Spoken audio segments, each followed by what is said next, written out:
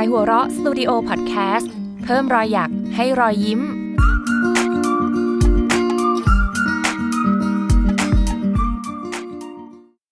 เพราะความสุขมีอยู่ทั่วไปเพียงเปิดใจและรับฟังสวัสดีค่ะดิฉันงามพันธ์เวชชาชีวะออมดิทยาจากขายหัวเราะสตูดิโอและนี่คือรายการ Unmasked Happiness ถอดหน้ากากความสุข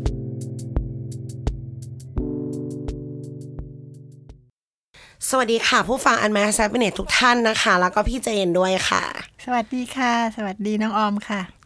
เดินทางกันมาถึง EP 13แล้วค่ะแป๊บๆนี่เราก็เห็นหน้ากันมา13ครั้งแล้วนะพี่ไม่คิดว่าจะมาถึงตรงนี้จริงๆแล้วก็ขอบคุณทุกคอมเมนต์ขอบคุณทุกความเห็นที่มาบอกกันนะคะในช่องทางของเราด้วยไม่ว่าจะเป็นขายหัวเราะสตูดิโอพอดแคสต์หรือว่าคอมเมนต์ใน SoundCloud Spotify ต่างๆนะคะเป็นกำลังใจที่ดีมากเลยเราจะได้ไม่ทำงานไปโดยไม่รู้ว่าคนอ่านรู้สึกยังไงนะพี่ดีค่ะเมียนเหมือนคุยกันอยู่2คนทีนี้ EP ที่แล้วเราพูดกันเรื่องแบบอย่าขัดใจคนอ่านเราได้เป็นกระบอกเสียง ในฐานะคนอ่านพูดกับพี่เจนไปว่าอะไรที่มันตำใจคนอ่านคนดูว่ามันไม่น่าจะเป็นอย่างนี้เลยนี่เรายังอยู่ในจักรวาลนักเขียนกันต่อไปแล้วก็เรื่องที่เราอยากจะถามพี่เจนก็คือสิ่งที่สำคัญอย่างหนึ่งในนิยายก็คือตัวละครพี่เจนเป็นคนที่ถ้าใครอ่านงานของแกก็จะรู้สึกว่าการสร้างตัวละครของเขาอะอย่างกะทิหรือเดียวก็เป็นเด็กหรือว่าตัวละครบางตัวที่ชีวิตเขาเหมือนจะเป็นอีกอย่างแต่ที่มาที่ไปข้างในเป็นอีกอย่างความต้องการในชีวิตเป็นอีกอย่างต้องคุยมันก็มีเสน่ห์อยากรู้ว่าพี่เจนสร้างตัวละครยังไงคะปกติอย่างที่เคยเรียนไปแล้วนะคะว่าเรื่องของพล็อตก็เป็นสิ่งสำคัญที่เรานักเขียนก็ต้องนึกขึ้นก่อน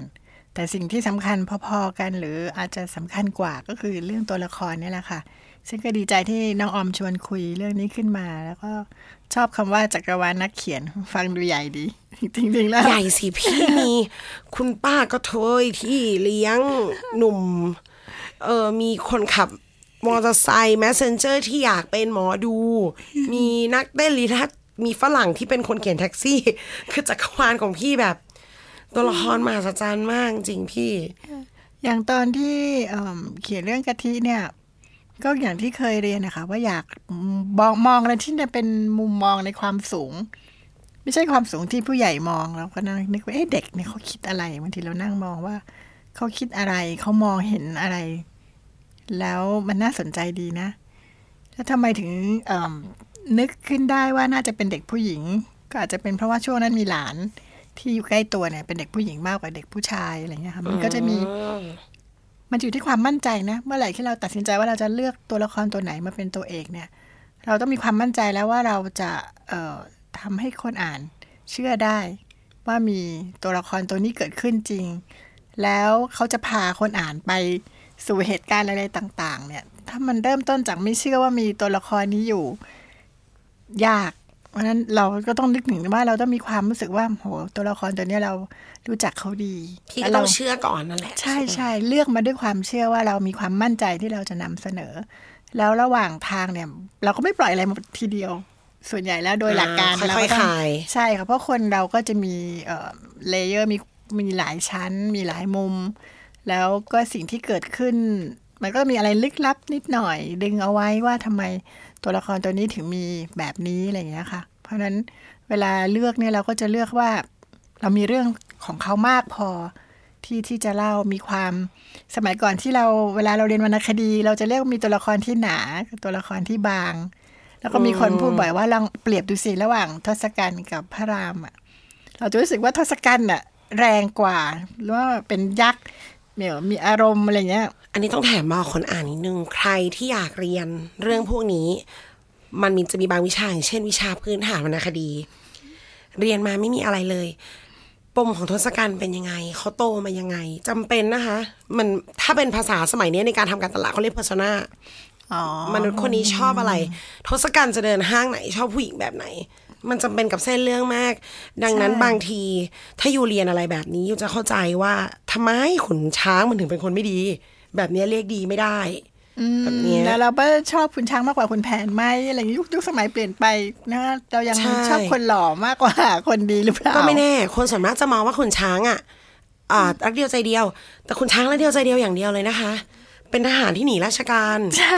ตีลูกเพื่อนเนาะอันน้ำร้อนไปรดต้นไม้กันมา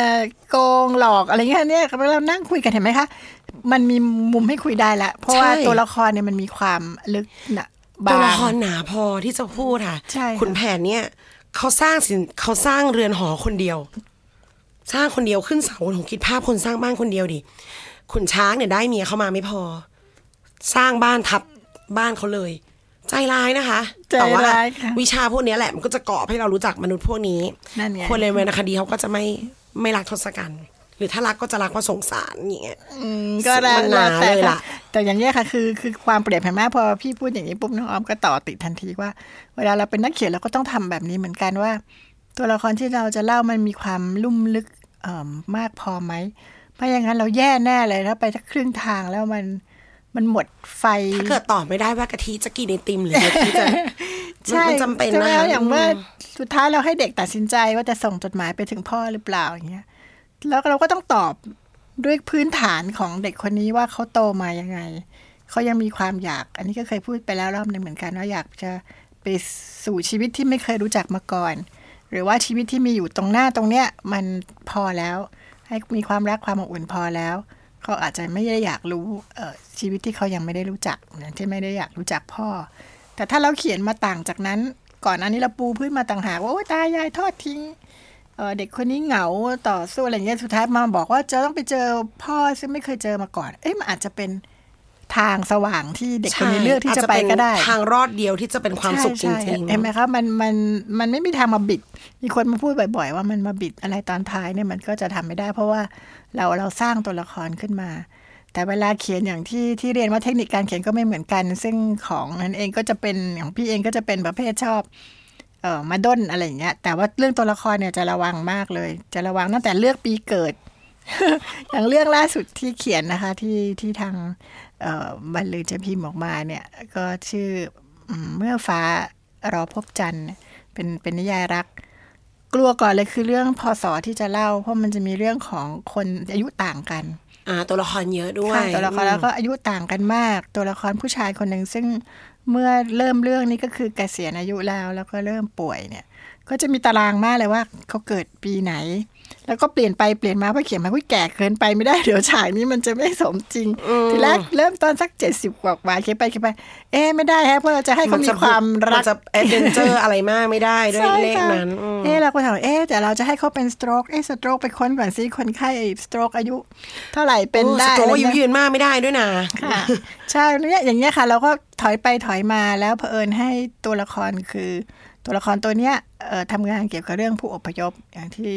เคยเล่าเหมือนกันมันก็จะต้องพยายามให้ปีที่มันเกิดเหตุ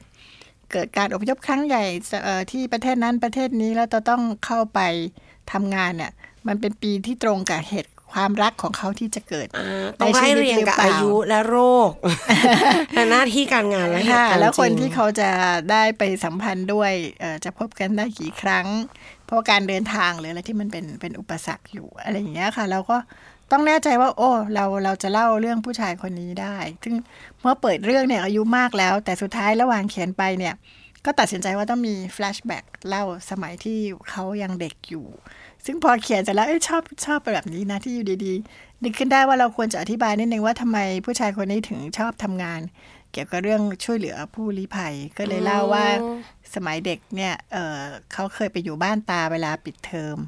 แล้วตาเนี่ยก็มีร้านขายของอยู่ในตลาดเป็นผู้รับซื้อ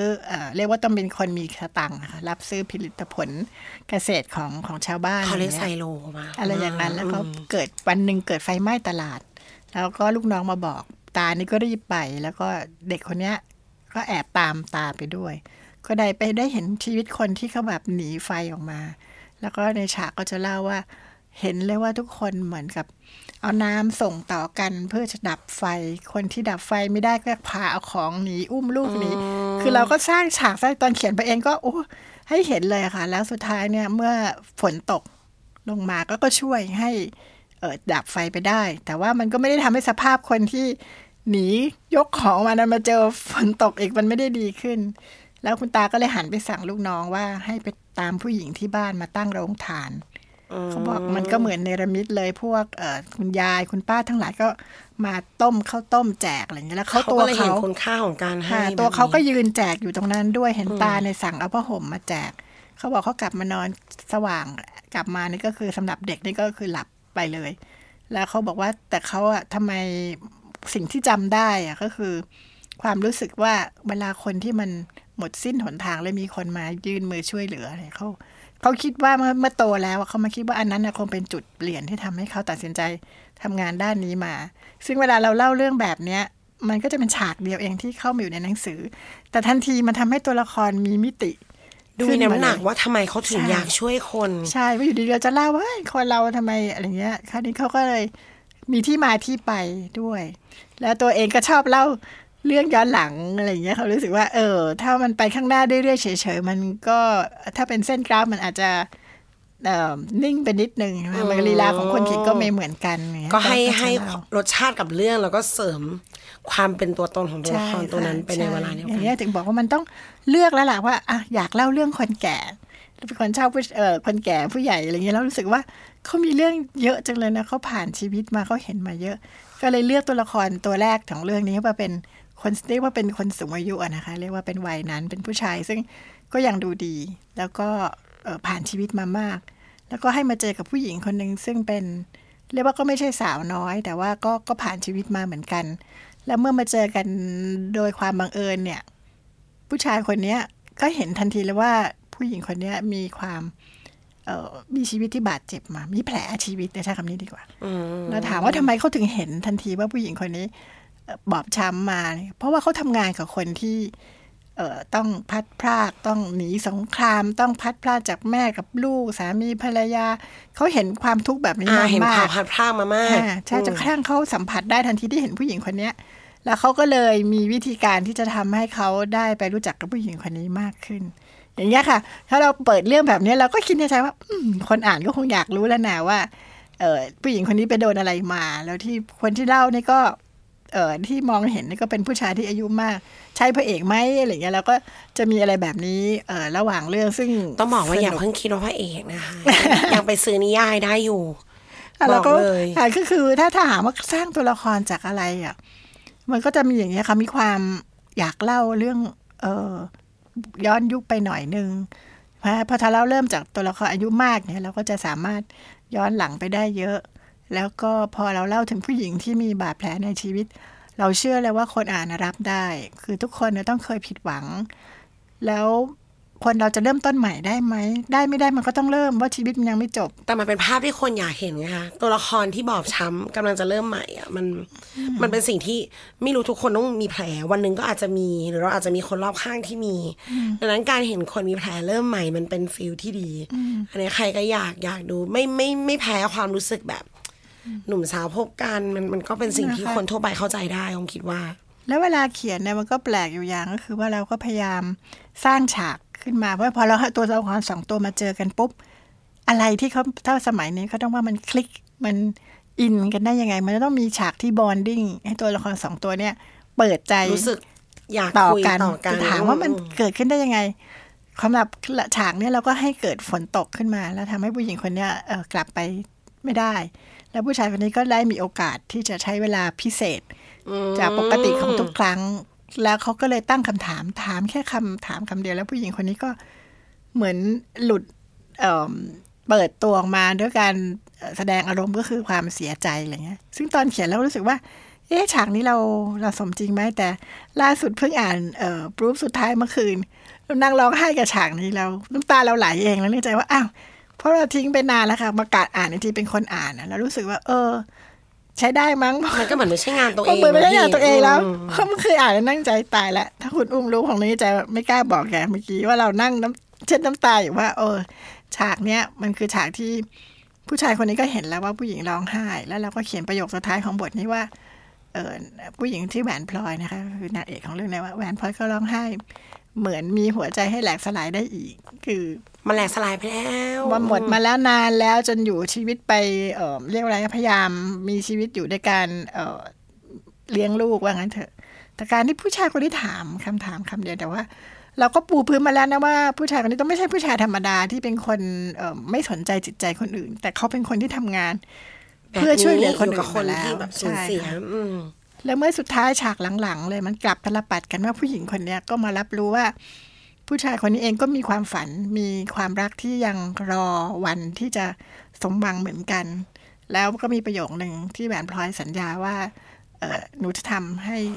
ได้พบกันกับคนที่เขาอยากได้พบหรือตามหาอยู่อะไรเงี้ยค่ะแล้วเราก็รู้สึกว่าพอเรากลับกันแล้วเรารู้สึกเหมือนหนูจะช่วยราชสีห์ได้ไหมอะไรเงี้ยมันก็มีอารมณ์ที่คนอ่านต้องลุ้นย้อนแย้งคนอ่านก็ต้องลุ้นว่าผู้หญิงที่ดูแบบวันนี้อาจจะรู้สึกดีขึ้นแล้วอะไรเงี้ยเพราะเราก็จะเล่าว่าเริ่มยิ้มขึ้นเริ่มพูดคุยอะไรอย่างเงี้ยสนุกสนานขึ้นบ้างอะไรเงี้ยแล้วเขาก็สัญญาว่าเขาแล้วผู้หญิงก็มีย่อหน้าหนึ่งที่เราเขียนเองว่าผู้หญิงคนนี้บอกว่ากี่ความฝันที่ผู้ชายคนนี้ทำให้สมหวังกี่ความพลัดพรากที่ผู้ชายคนนี้ทำให้มันทุกข์น้อยลงถึงวันเนี้ยแหวนพลอยก็จะทำอย่างนั้นกับผู้ชายคนนี้บ้างว่าเขาก็สมควรจะถึงวันที่เขาได้รับความช่วยเหลือที่ฝันของเขาเองจะได้เติมบ้างความเจ็บปวดของเขาจะได้เยียวยาใช่อะไรอย่างเงี้ยคือถ้าเราสร้างตัวเราขึ้นมาแล้วเรา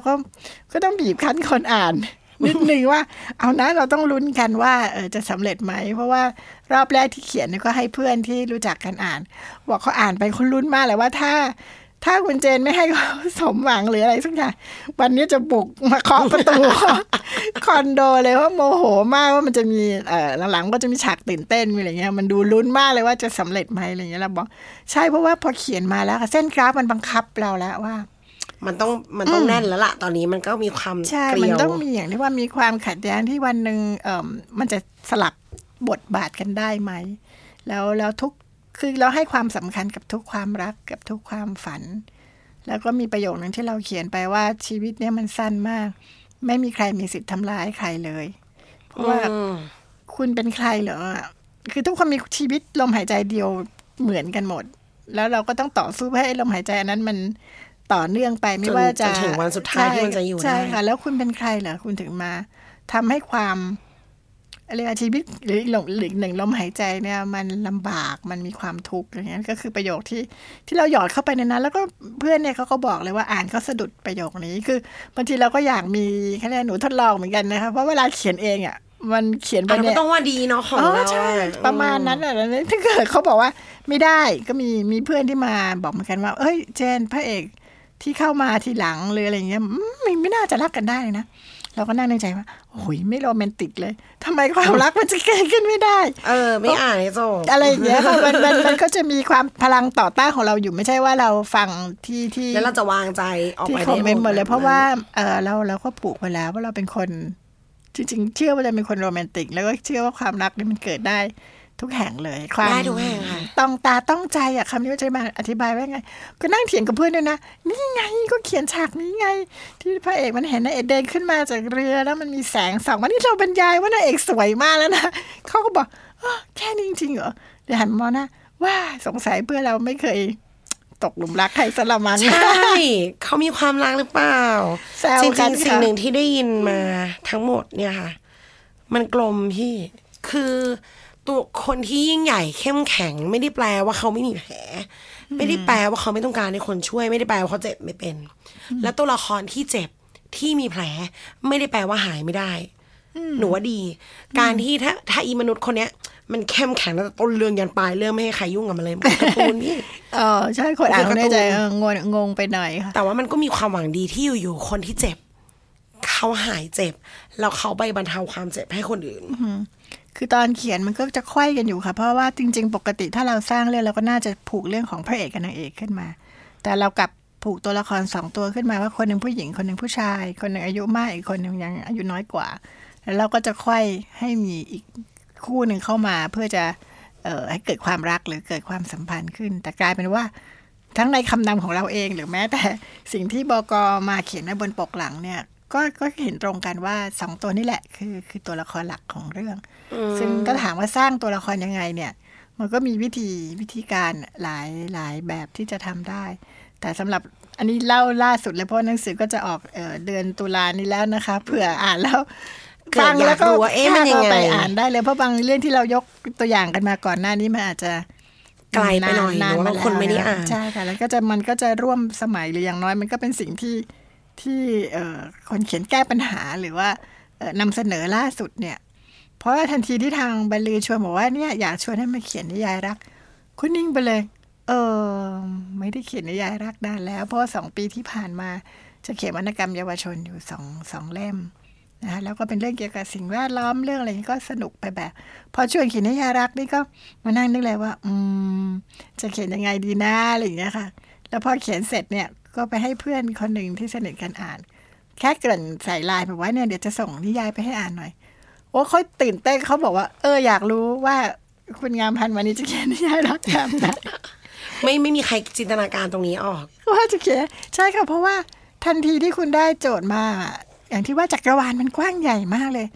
คุณจะหยิบเรื่องรักแบบไหนมาเล่าหรอแล้วตัวละครแบบไหนอย่างตัวละครตัวเนี้ยที่พี่เจนพูดใช่ที่พี่เจนบอกไหมว่าพี่ไปหามานะมันมีคนไทยที่ทำงานแบบนี้จริงๆใช่ค่ะพอเราเริ่มนึกว่าอยากให้ทำงานเกี่ยวกับความพัดพรากความสูญเสียมันก็มีหลายรูปแบบเหลือเกินก็ลองนึกในใจว่าถ้าเกิดทำงานกับสหประชาชาติที่เกี่ยวข้องกับสำนักงานใหญ่ดูแลผู้ลี้ภัยเนี่ยซึ่งบางคนก็บอกว่าก็เป็นมันก็เป็นวิธีการทำงานอาจจะดูเป็นเรื่องของการเมืองระหว่างประเทศอะไรเงี้ยแต่เราก็อดนึกไม่ได้มันก็ต้องมีคนที่ไปเจอจริงๆนะว่าหนีกันมาต้องช่วยเหลืออะไรหรือแม้แต่ที่อยู่ในเมืองไทยเองทุกวันนี้ที่เราจะไม่เรียกว่าผู้ลี้ภัยเพราะว่ามันจะมีสถานะบางอย่างที่เกี่ยวข้องกับเรื่องกฎหมายค่ะทุกคนที่เขาจะเรียกถือว่าหลบมาจากการความขัดแย้งมีการขัดแย้งเข้ามาในประเทศเราเนี่ยเราก็ต้องดูแลเขาแล้วก็วิธีการดูแลก็มี2 อย่างก็คือพยายามส่งกลับถ้าเขาอยากกลับแล้วมันก็ต้องไปดูว่าประเทศต้นทางที่จะรับไหมหรือว่าถ้าอยากจะไปประเทศที่3เนี่ยจะไปด้วยวิธีไหนอะไรเงี้ยเราก็ไปนั่งมันก็จะมีสัมภาษณ์เจ้าหน้าที่ที่เขาทำงานจริงๆแล้วก็เราก็เจอเจ้าหน้าที่คนไทยที่ทำงานแล้วเขาก็บอกเล่าประสบการณ์ของเขาเลยซึ่งเราก็เลยได้รู้ข้อกฎหมายเกี่ยวกับเรื่องสถานะผู้ลี้ภัยในเมืองไทยอะไรอย่างเงี้ยค่ะอ่านไปเรื่อยๆเราก็เริ่มว่างั้นที่เรานึกไว้ว่าอยากให้มีตัวละครแบบนี้ก็มีจริงๆนะคือจะไม่มีกล้าทางที่จะเมคขึ้นมาเลยว่าเส้นทางอาชีพของคนคนหนึ่งมันจะเป็นแบบไหนพอเราเจอแบบนี้เราก็จะฮึกเหิมขึ้นมาว่าเอาละมันมีจริงมันมีจริงไม่ได้สร้างขึ้นมาเองเพราะว่ามันก็ส่งผลกับหลายอย่างนะคะเพราะว่าถ้าพี่รู้เส้นชีวิตเขาจริงๆอย่างที่บอกพอแคริเอร์ผ่านการเติบโตลักษณะงานมันก็จะจริงจังแต่นี่สะท้อนให้พี่เจนทำงานบ้านเยอะมากเรื่องตัวละครมากค่ะเพราะว่าอย่างที่บอกว่ากลัวเริ่มต้นไปแล้วมันไม่พอมันไม่มีเรื่องราวเล่ามากพออย่างเงี้ยแย่เลยพี่ว่ามันก็จะขาดสีสันเพราะในทุกบทน่ะมันก็จะเล่าถึงตัวละครตัวใดตัวหนึ่งหนังสือนิยายมันไม่มีทางเล่าด้วยเหตุการณ์โดยที่ไม่มีตัวละครเป็นตัวเล่าเรื่องนะคะมากไปก็จะน่าเบื่อถ้าเราไปเน้นเรื่องอะไรนะเกี่ยวกับข้อมูลสถิติอะไรเงี้ยแต่ไม่เล่าเลยก็ไม่ได้อะไรเงี้ยแล้วก็อยากให้รู้บ้างว่าเวเนซุเอลาอย่างเงี้ยเกิดเหตุค่าราคาน้ำมันตกคนไม่มีกินต้องหนีออกมาเราก็ไม่มากเล่ามากอะไรมากไปกว่านั้นแต่เล่าให้มันเขาเรียกอะไรให้มันเสริมกับเนื้อเรื่องที่จะไปต่อว่าทำไมมันถึงเกิดเรื่องแบบนี้ขึ้นเพราะว่าเราค้นข้อมูลมาได้กองทัพภูเขาบางทีเราหยิบมาใช้อาจจะแค่ต้นหญ้าต้นเดียวเองแต่ว่าพอเราหยิบมาใส่มันมีความมั่นใจว่าถ้าใครมาถามหรือว่าตัวเราเองมันมีความมั่นใจว่าเรื่องที่เราเล่ามันมีที่มาที่ไปถ้าเมื่อไหร่